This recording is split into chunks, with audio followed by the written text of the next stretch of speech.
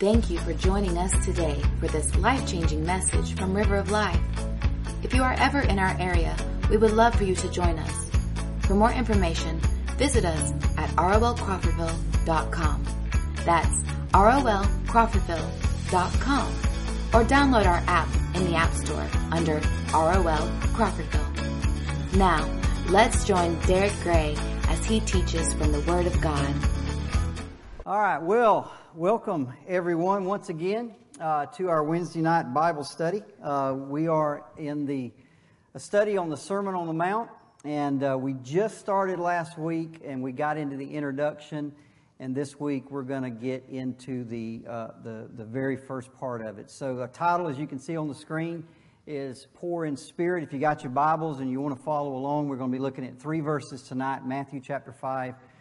Verses 1 through 3. So let's start off with the first 2 verses.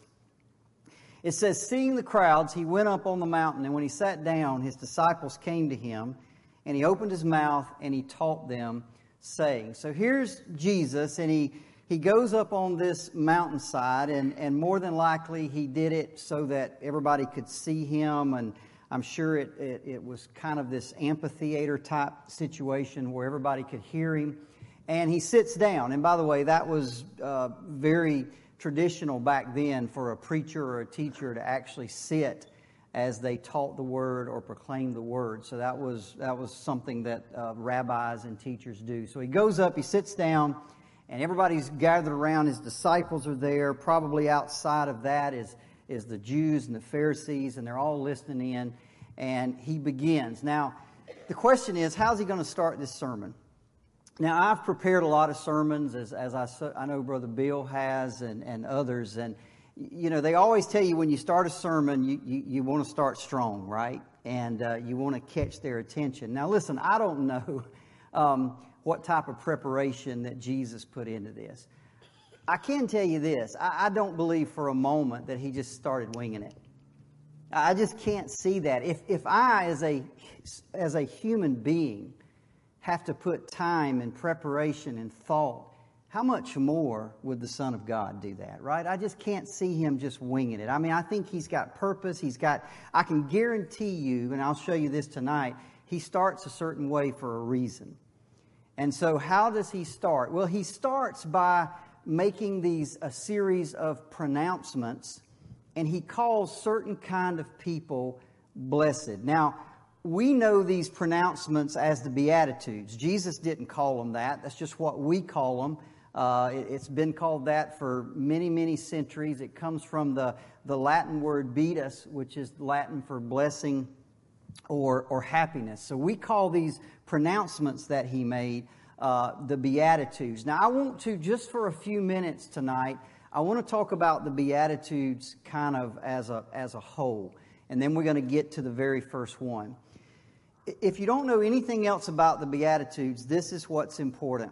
The Beatitudes denote the character of Christians. In fact, what Jesus does, in a little while, he's going to start talking how we should act, how Christians should behave. But before he ever gets to how we are to act, he wants to talk about our character. It's always character before conduct. And so these Beatitudes, these pronouncements, are denoting or describing the attitude of a Christian. Now, I want you to understand, in that day, this would have been very challenging to the Jews that were listening. You see, they thought, here he is talking about character, about something you should have on the inside in order to get into the kingdom of God. And they're thinking, well, this makes no sense. We're Jews. We're already in the kingdom, and we're in the kingdom because of external things. For example, they thought they were into the kingdom because they were Jewish. They thought they were in the kingdom because they had the Mosaic law, and they practiced an external righteousness. So this would have been challenging to them right off the bat. Jesus saying it's not about your race. It's not about what ethnicity you are. It's not about your education or any of those outside things. It's about your character on the inside. But you see, I think Jesus wanted them, and by the way, he wants us to know that those who truly have entered the kingdom of God, it's about what happens on the inside. It's about having an inner righteousness, not just an outer righteousness. Listen, the Beatitudes would have challenged them in that day, and the Beatitudes should challenge you and I in the church today. And here's why. We live in an age where, and you know this, I don't have to tell you this, there's a lot of people believe that because when they were 6 or 8 or 12 or 15 that they walked down an aisle and they prayed a prayer and they professed Christ as Lord, they think, even though, by the way, some of them hadn't darkened the door of a church since then, or they're out there living life like everybody else, but they still believe because at one time they made some external confession. They signed a card. They did something. They think that they're going to heaven. But you see, at the very end of this sermon in Matthew 7:21-23, Jesus is going to say, not everyone who says to me, Lord, Lord, is going into the kingdom. Not everybody who calls me Lord is going into the kingdom. In fact, if you go and read that later, and we'll cover this in the sermon series, these people confessed Jesus as Lord. Not only that, they actually practiced some good works. They had some external righteousness, but they were not saved. Jesus said, depart from me, I never knew you. I never had a relationship with you. You see, their righteousness was only on the outside. They had never been born again. Back in the 1950s, there was this criminal by the name of Mickey Cohen. Now, I was born in the 60s, so I don't know who this guy was, but I see a few of y'all that are older than me. And if you lived back in the 50s, you might remember a guy by the name of Mickey Cohen. He was a very flamboyant gangster, and they would write about him in the paper and stuff. And there came a point in his life where he actually expressed an interest in Christianity. In fact, in 1957, Time magazine wrote an article about a meeting or a conversation that he had with Billy Graham. So I don't know all the details, but somehow Billy Graham and he met, and Billy Graham witnessed to him. And one of the quotes that was attributed to him was this. He said, I am very high on the Christian way of life. Now, when the churches in that area heard about it, man, they got excited, right? And this is one of my pet peeves. I don't know what it is about the church, and if we somehow think if we can just get these celebrities saved, then the whole world's just going to love us. Right? If we can get Dustin Bieber or Kanye West or Jordan Peterson, if we could just get one of these guys on board, man, I mean, the floodgates, somehow, like Jesus just can't handle it on by himself. Right? So it was the same back then. This Mickey Cohen, they heard, oh, he's interested in Christianity. So they started meeting with him. They started inviting him to church, and he went to some meetings. And there actually came a time where they were encouraging him to accept Christ, that he actually prayed the sinner's prayer. He actually knelt and prayed to receive Christ and professed Christ. And of course, everybody's hopes ran very high. Man, this is going to be awesome if we get this gangster converted to Jesus. But as time passed, people began to notice that there didn't seem to be a change in his life. He still hung out with gangsters. He still participated in criminal activities. So finally, some Christian men confronted him one day. They went to him and said, "Look, man, you're supposed to be a Christian now. You can't keep doing the things that you've always done. You can't keep committing these criminal acts and hanging out with these gangsters. You've got to lose those friends and get a real job." And he said, "Well, I don't want to do that." And this is his quote. This is what he said. He said, "Well, there are Christian football players, and there's Christian cowboys, and there's Christian politicians." Now, we'd have to argue about that one. But then he said, "Why not a Christian gangster?" That was his logic. Why not a Christian gangster? See, the problem is, obviously, it's not a sin to be a football player. It's not a sin to be a cowboy. And I'm pretty sure it's not a sin to be a politician. But to be a gangster? Can I be a Christian sinner? Can we do that? I mean, that's absurd, right? We would say that's absurd, yet we see that in every church across America today. Oh, I'm a Christian, but I just live with my girlfriend. Oh, I'm a Christian, but I'm a homosexual. Oh, I'm a Christian, I just get drunk and high on the weekends. Oh, I'm a Christian, I lie. I'm a Christian, are you with me? We see that stuff all the time in the church. 2 Corinthians 5:17, though, Jesus says, therefore, if anyone is really, truly in Christ, they are a new creation. The old has passed away. Behold, the new things have come. You see, when you look at the Bible, there's really two distinct kingdoms. And what Jesus is doing in the Sermon on the Mount is He's describing the character of the citizens of the kingdom. And He tells us they're poor in spirit, they're mournful, they're meek, they're hungry for righteousness, they're peaceable, they're merciful, they're pure.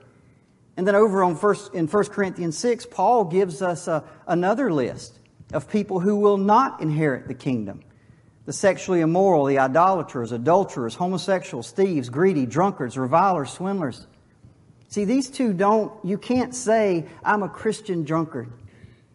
I'm a Christian fornicator. I'm a Christian cheater or a Christian thief. Are you with me? Paul says those people will not inherit the kingdom. Jesus says these people will inherit the kingdom. Now listen, I'm not saying that when somebody gets saved that there isn't a process of maturity that has to happen. Everybody, we should be growing in holiness every single day. Of course, that is there's a process of maturity. But listen to me, if you pray a prayer and you walk out of these doors and there is no change on the inside that leads to your life growing in holiness, then how in the world can you say that you are truly been born again? Or that you are truly a Christian? Or that you are truly... That is as absurd as what Mickey Cohen said. See, this is what Paul says. Listen to this. 2 Corinthians 13:5. Examine yourself. Test yourself to see whether you're in the faith. See, Paul tells us all the time, look, you need to look at yourself. Make sure. I don't know of anything more horrific than Matthew 7, to get all the way to the judgment and say, Lord, I taught on Wednesday nights for years. And He says, depart from me. We never had a relationship. You was just doing all that so they'd pat you on the back. You was just doing all that for your own reasons. Can you imagine anything more terrible than that? So Paul says, don't let that happen. Test yourself. Examine yourself. Make sure that you are in the faith. This is one reason the Beatitudes are so important. Because they give us, it's a list of character. It gives us a way to discern whether or not we are truly born again. A way to discern whether or not we are truly citizens of the kingdom. 4 things about the Beatitudes. Number 1, you cannot, these things that Jesus is going to ask or describe, poor in spirit, merciful, hungry and thirsty for righteousness. You cannot conjure these things up in the flesh. You just can't do it. They are the work of the Spirit. You could come in and say, you know what? I'm going to be more merciful. And for a few days and maybe weeks, you could be merciful, but that hasn't changed anything on the inside. And eventually what happens, you'll get tired of it and go back to the way you were. Because that's not who you are. See, what Jesus is talking about is things that change you on the inside, so it changes who you are, so your outside actions just become natural. You can't conjure these things up. Number 2, this is a description in the Beatitudes of every Christian. Don't ever think, as some people have taught through the years, that there's levels of Christianity, that there's the Christian down here and the Christian up here, and if you're like, these Christians, they're more mature, and no. There is a process of holiness, but every Christian should be merciful. Every Christian should be mourning. Every Christian should be poor in spirit. Every Christian should be hungry and thirsty after. This is a description of every single Christian, whether you were born again a day ago or whether you've been born again for 50 years. Number 3, a Christian should exhibit all the characteristics. These are not like the gifts of the Spirit, where God gives gifts to some and He gives other gifts. No, every Christian should have all of these. Every Christian should be merciful. Every Christian should be hungry and thirsty and mourning and peaceable and all of those things.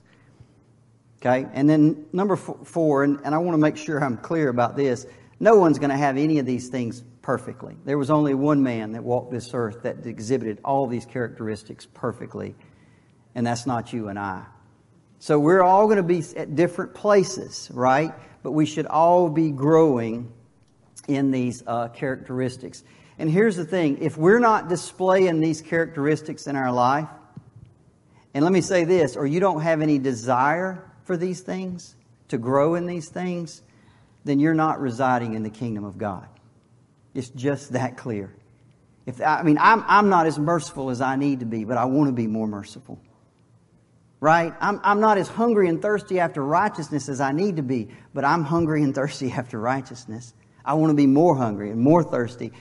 If you don't have any of that, then how in the world can you say that you're in the kingdom of God? So this is a great test for you and I. So tonight, we're going to look at the very first one.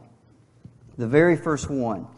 Matthew 5:3, it says this. This is Jesus' first pronouncement, the first beatitude. He says, "Blessed are the poor in spirit, for theirs is the kingdom of heaven." Now, I want to go ahead and get this first part out of the way. Every beatitude starts with the word blessed, blessed, blessed. Now, this word just means happy. That's what the Greek word means. It means happy are the poor in spirit. Happy are those who mourn. Happy are the meek. That's just what the word means. You know, it's an odd thing, and you all are going to know what I'm talking about. People spend their lives. Don't we all want to be happy? I mean, how many of us had said that about our children? I just want my children to be what? Happy. And then we spend our lives chasing happiness, thinking that it's going to come from possessions. That's going to come from circumstances, you know. It's going to come from relationships. You know, if I just had that new car, I'd be happy. If I just had a different job, I'd be happy. If I just had a different, no, not a different wife. But we think if I just had this, I would be happy. And by the way, even in the best of times, and everybody here knows what I'm talking about, it's just out of reach. I don't care how perfect things are, it's just out of reach. Even on the best of your days, you're always worried about what's going to happen tomorrow. You can never get to it. You just never seem to find it. But here's Jesus saying, you want to be happy? This is God Himself. Remember, who is the preacher? It's God. And He's saying, you want to be happy? Here's how you do it. Here's the characteristics of a happy person. So He's laying it out for us. You really want to be happy, then you exhibit these characteristics in your life. Now, so He comes out and He said, blessed or happy is the poor in spirit. Now, what in the world does that mean? Now, there are 2 Greek words used for poor in the New Testament. Now, most of y'all know that I don't do a lot of Greek word stuff, right? Unless it's important. Unless it really makes a difference, I don't really go into what the Greek means and all that. But tonight, it really makes a difference. So pay attention. There are 2 Greek words used for poor in the New Testament. The first Greek word is called penekron, and it's used for the working poor. So these are people that are poor, but at least they have something.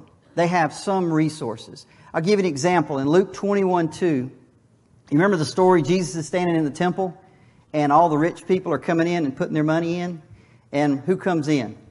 Little poor widow, right? And she has, y'all remember how much she had? She had 2 copper coins. And the Bible says in Luke 21:2, and He saw a poor widow. That's the word that He used. In other words, she's poor. She's really poor, but at least she's got something, right? She's got 2 copper coins. So this would be a description of the working poor. Then there's another word in the Greek, And I'm just going to call it patochos because I don't know how to pronounce it. So it's patochos. And patochos is a Greek word that's used of the destitute poor. These are people with nothing. I'll give you an example. In Luke 16:20, the story of Lazarus and the rich man. And that verse says this, and a poor man named Lazarus. That word poor is patochos. It means he's got nothing. He ain't got 2 coins to rub together. He is completely destitute. Now here's the question. In Matthew 5:3, Jesus said, happy or blessed are the poor in spirit. Now which word does he use? The word patochos, by the way, and this is interesting, means to shrink or to cower from. That's the base word. Now, why would it mean that? Because in that day, beggars, I don't know what's happened in our day. People they ain't ashamed no more. Right? They're not ashamed to beg. But in that day, people were ashamed. And they literally they'd reach their hand out and they wouldn't look at you.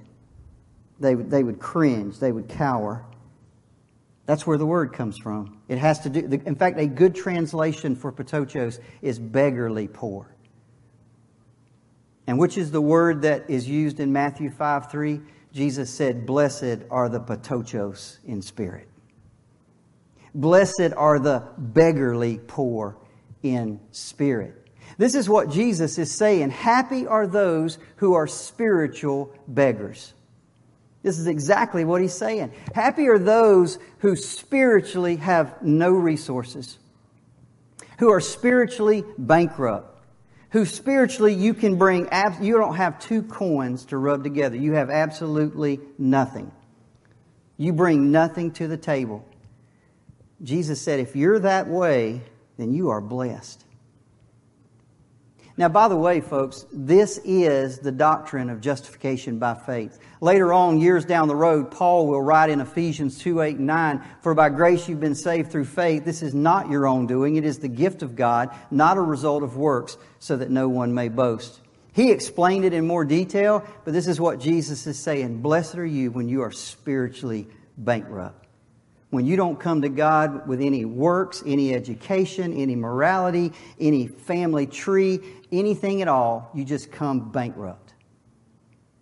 That's the doctrine of justification by faith. Now, this is the very first pronouncement that Jesus makes. And it is absolutely, without a doubt, first on purpose. I'm going to give you 3 reasons why. Number 1, poor in spirit comes first because you don't get into the kingdom without this. There is no entry into the kingdom of God without being poor in spirit. How many of you ever heard that question right there? Isn't Christianity a crutch for people who can't make it on their own? Have you ever read that or heard somebody say that? Isn't Christianity a crutch? Let me answer that for you. Yes. Definitively, yes. Absolutely, yes. Without a doubt, absolutely, it is a crutch. Now let me tell you, that may offend some of you. Because when we think of crutches, we think of being crippled. And nobody wants to see themselves as cripples. Because we're self-sufficient. We're self-reliant. I don't need nobody to help me. And there's a poem, a very famous poem. I remember quoting, I've used it in a couple of lessons. It's called Invictus by William Ernest Henley. You may not recognize the name. You may not recognize the name of the poem or the man. But you may recognize, this is one of the stanzas. It says this, it matters not how straight the gate or how charged with punishments the scroll. I'm the master of my fate. I'm the captain of my soul. I mean, that's America. That's what about being Americans all about. We pull ourselves up by our own bootstraps, right? That's what we do. We hear it every day, don't we? Express yourself. Believe in yourself. Look at your potential. Live your truth. And unfortunately, not only do you hear it from the self-help gurus, you're hearing it from pulpits all across America. And it's all about you.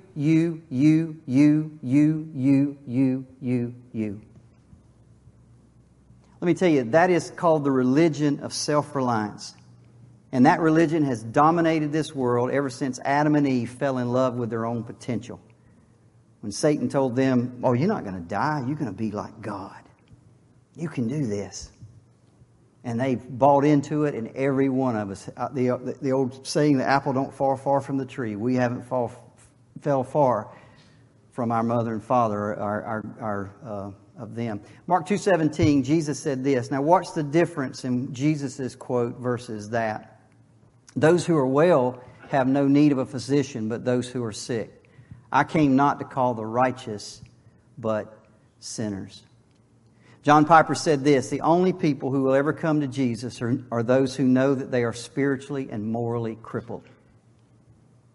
Let me say that again. The only people who will ever come to Jesus are the people that know that they are morally and spiritually cripples. Christ is a stumbling block to the world. He's an offense to the world because He takes the thing we hate the most, which is helplessness, and He makes it the doorway to the kingdom. I mean, think about that. Everybody's on the broad road. There's this door over there, and it's called helplessness. It's called poor in spirit. It's called being spiritually bankrupt, a spiritual beggar. And everybody's on the broad road, and they're all slapping each other on the back and saying, man, you can do this. You got all this potential. You're great. And here's the key to the kingdom over here, and it's helplessness. It's being a spiritual beggar. And people walk by it every day because they hate that disease. Nobody wants to be a cripple. Nobody wants to be a spiritual beggar. Nobody wants to see themselves as helpless. That's why Jesus said, by the way, you have to fight to get in that door. Who are you fighting? You're fighting yourself. You're not fighting other people. You're fighting this reliance, this inner God that wants to rule your life. You see, but no one can enter the kingdom of heaven until you come to a place where you recognize your inability to please God, your inability to accept God. Listen, I don't have to give you the scriptures, right? Romans 3:23, for all have sinned and fall short of the glory of God. Romans 6:23, the wages of sin is death. Romans 3:10, there's none righteous, no, not one. Hebrews 12:14, without holiness no one will see God. John 3:36, those that believe in me have eternal life. Those who don't believe reside under the wrath of God. See, this is where every person who enters the kingdom, you got to come to that door. And you got to recognize that because of my sin, I am unacceptable. And I'm not just under the judgment of God, I'm under the wrath of God. And what that does, if you realize it, it turns you into a spiritual beggar. It turns you into somebody that comes to God and you got nothing. You got nothing. You got all you need is one thing: mercy. Mercy. Mercy. You see, spiritual beggars have to depend completely upon the grace and mercy of God. Now, some of you might say, well, Derricke, isn't it true that everybody is spiritually bankrupt? I mean, in a sense, isn't everybody spiritually bankrupt? Isn't everybody poor in spirit? Absolutely. Yes, in a sense, everybody is spiritually bankrupt. But Jesus is not talking about everybody. In Revelation 3:17, Jesus is speaking to the church at Laodicea, and watch what He says. He says, for you say, I'm rich, I've prospered, and I need nothing, not realizing that you are wretched, pitiable, poor, blind, and naked. You see, there are people going through life that are spiritually bankrupt, but they don't know it. They think, well, I'm a Jew. I get in. I'm the chosen people of God. Well, I was born into this family. Or I've got my membership at this church. Or I teach on Wednesday nights. Or I pay my tithes. And Jesus is saying, you think you got it going on, but inside what you don't realize is that you're poor and you're blind and you're pitiable and you're naked. So when Jesus said, blessed are the poor in spirit, He's not talking about everybody. He's talking about people that come to that realization. He's talking about those who sense it, that those who feel it. Let me tell you something tonight, folks. If you're here tonight and you really understand how spiritually bankrupt you are before God, do you know how blessed you are? Do you know how blessed you are to have come to that realization when millions upon millions upon millions haven't? So you're blessed when you feel your inadequacies. You're blessed when you realize your guilt and your failures and your helplessness and your unworthiness and your emptiness. Be happy. Blessed are those who don't try to hide all that under a cloak of self-assurance or self-reliance, but who get honest before God and come to Him as a spiritual beggar and just ask for mercy. You see this all through the Old Testament, by the way. Let me just give you a few quotes. Abraham said this, he says, I've taken upon myself to speak to the Lord, I who am but dust and ashes.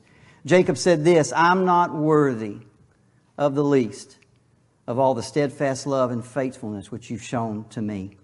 David says this, God is the sacrifice acceptable to God is a broken spirit, a broken and contrite heart. Isaiah, when he saw the Lord in Isaiah chapter 6, he said this, woe is me, for I am a man of unclean lips.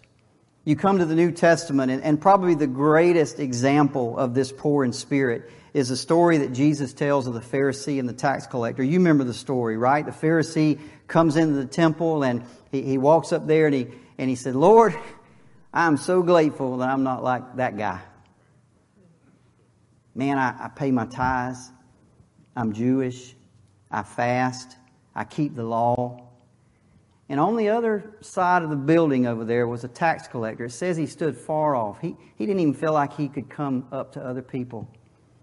And it says he wouldn't even lift his eyes to heaven. He's a spiritual beggar.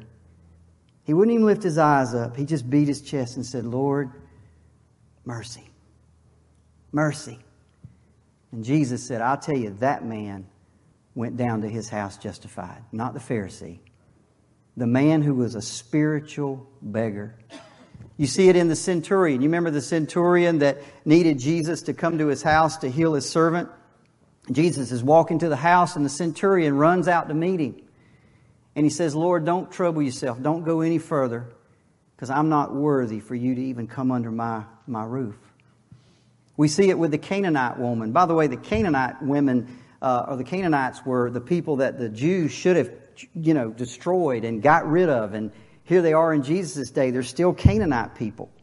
And there's a woman and she comes to Jesus and her daughter is demon possessed and she needs help. And Jesus, when she asks him, he kind of puts her off. And she comes back and says, look, she said, yes, Lord, but even the dogs eat the crumbs that fall from the master's table. And Jesus said, wow, what faith. See, isn't that faith when you come, you're just spiritually, you say, Jesus, I got nothing. I can't claim I'm a Jew. I'm not. I can't, I'm not. And in that day, she was a woman. She wasn't a man. She was on the lowest of the low in that society. And she just said, mercy, mercy. And the Bible says her daughter was healed instantly. Walter Lloyd Jones said this, if one feels anything in the presence of God save an utter poverty of spirit, it ultimately means you've never faced Him. If you can come in, if you say, I've been in the presence of God, and you're not poor in spirit, then you haven't been in the presence of God. Because when you see Him, when you know Him, you will immediately see, woe is me. Woe is me. Reason number 2, and I got to speed this up, the poor in spirit is first. Reason number 2, it's first in the list, is because it is the foundation of everything that follows. Now, we'll go through this in the next few weeks. But for example, look at next week's pronouncement. Blessed are those who mourn. Well, once you realize you're a spiritual beggar, the next step is you mourn. You grieve over that. So everything that comes will come out of this first one, which is poor in spirit. Reason number 3. And for those of you that are Christians tonight, I think this is important. Reason number 3 that poor in spirit is first. Not only is it the doorway to the kingdom, but it is the first step on the path to spiritual maturity. Have you ever noticed the Bible's full of enigmas? You know what an enigma is? An enigma is something that is kind of doesn't seem like it can be true. And you know what I'm saying? I don't even know how to explain it. I shouldn't even have said that because it just come into my mind. Anyway, but the Christian life is kind of an enigma, right? Jesus said, you want to find your life? What do? You lose it, right? Things like that, right? Well, the Christian life is kind of an enigma in that it's almost the opposite of the natural. For those of you that have kids here, you know what I mean. A child is born, and when they're first born, you got to do everything for them. I've got a 5-month-old granddaughter now and a year-old grandson, and you got to do everything for them. You got to change their diapers, you got to bathe them, you got to feed them, you got to do the whole 9 yards. And as they begin to grow, they get more independent, right? They start feeding themselves, and eventually they can start dressing themselves. And if everything goes well, right, they completely separate from you. And that's perfectly fine. The Christian life is the exact opposite. When you're born again, you are completely dependent. You come as a spiritual beggar, and you are completely dependent upon God. But as we mature, guess what? That doesn't go, you don't become independent. In fact, the opposite happens, you become more dependent. You actually grow more aware of your spiritual poverty. The more mature you get in Christ. I mean, anybody that's here that's been a Christian for a long time will raise their hand and say, absolutely. I need Him way more today. I realize I need Him today more than I ever thought I did when I first believed. We start to see, just how much we need Him for every aspect of our life, in our finances, in our family, in our parenting, in our marriage, in our job, in everything that we do. And in fact, often, in order to develop this, God will allow trials in your life. Because trials, if you ever start to kind of get independent, guess what? A trial will reel you back in a hurry. And God will allow these things to happen. He'll let you see quickly, you're not near as strong as you think you are. You're not near as smart as you think you are. Not near as mature as you think you are. In 2 Corinthians 12, 9 through 10, Paul writes this. He said, Paul had an infirmity. It was probably something with his eyes, but he asked God, take it away from me. Asked God 3 times, and God said no.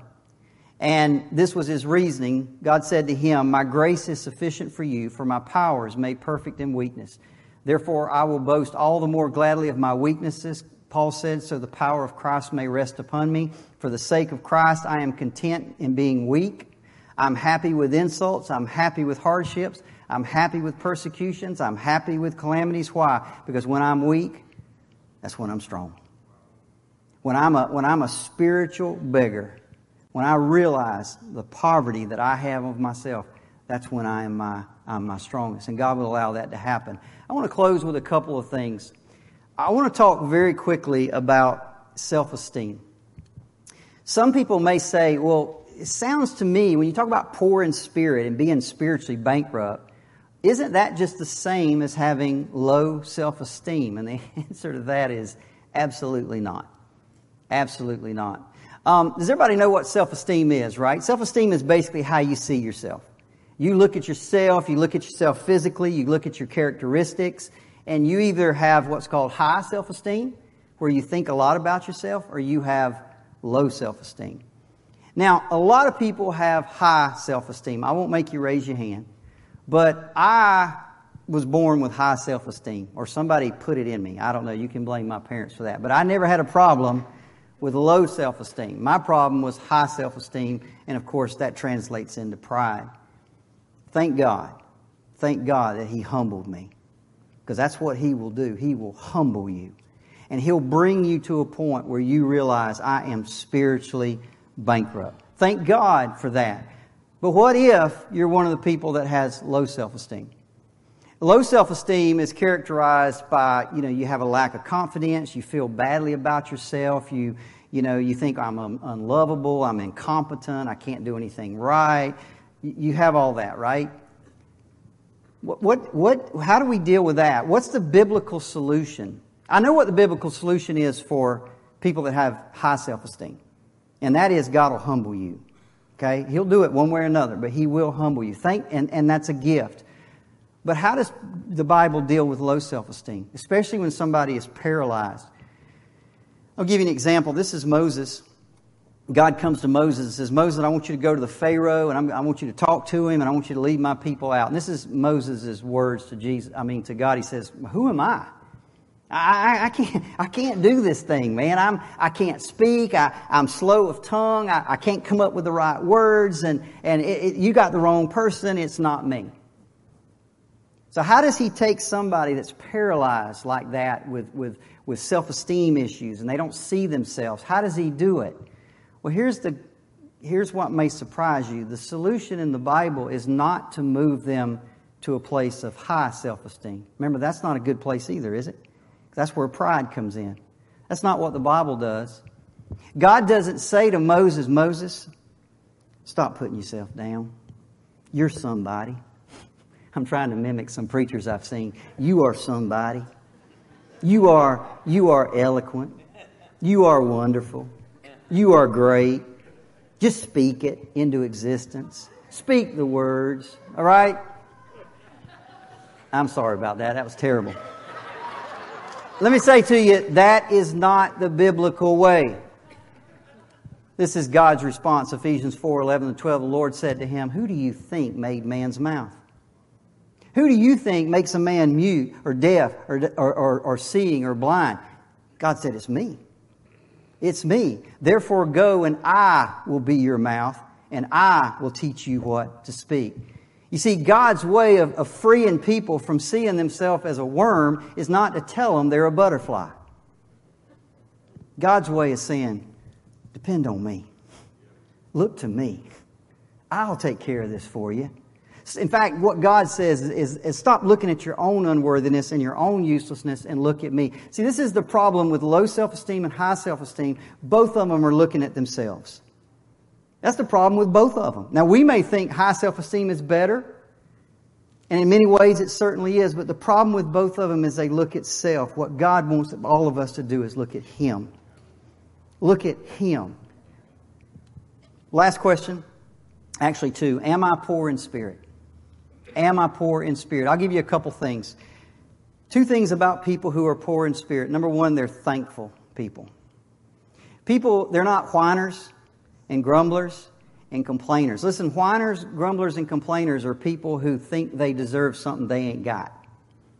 But somebody that's poor in spirit realizes, man, anything I got's a blessing from God. And they're thankful for that. The other thing people who are poor in spirit do is they pray. They pray a lot and they pray all the time about everything because they realize, man, I can't do this. I got to depend on Him. So if you're a thankful person and you're a prayerful person, those are good indications that you are poor in spirit. If you're like me and I want to grow in spiritual poverty, how many people here want to grow in spiritual poverty? I want to be more poor in spirit. How do you do that? It's very simple. You grow in the knowledge of God. You grow in the knowledge of God. Listen, you go through the Bible and every time they see God, they get on their face.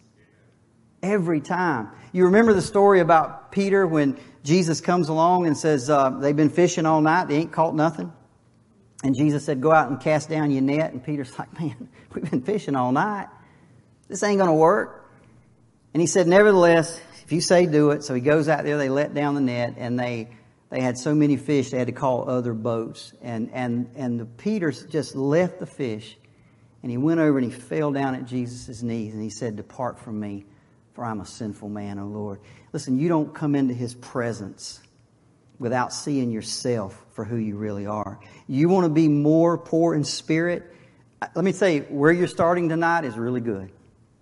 Studying the Bible, reading the Bible, getting in Bible studies, being with other Christians that can lift one. The more we grow in the knowledge of God, we'll be like John the Baptist. I must decrease while He increases.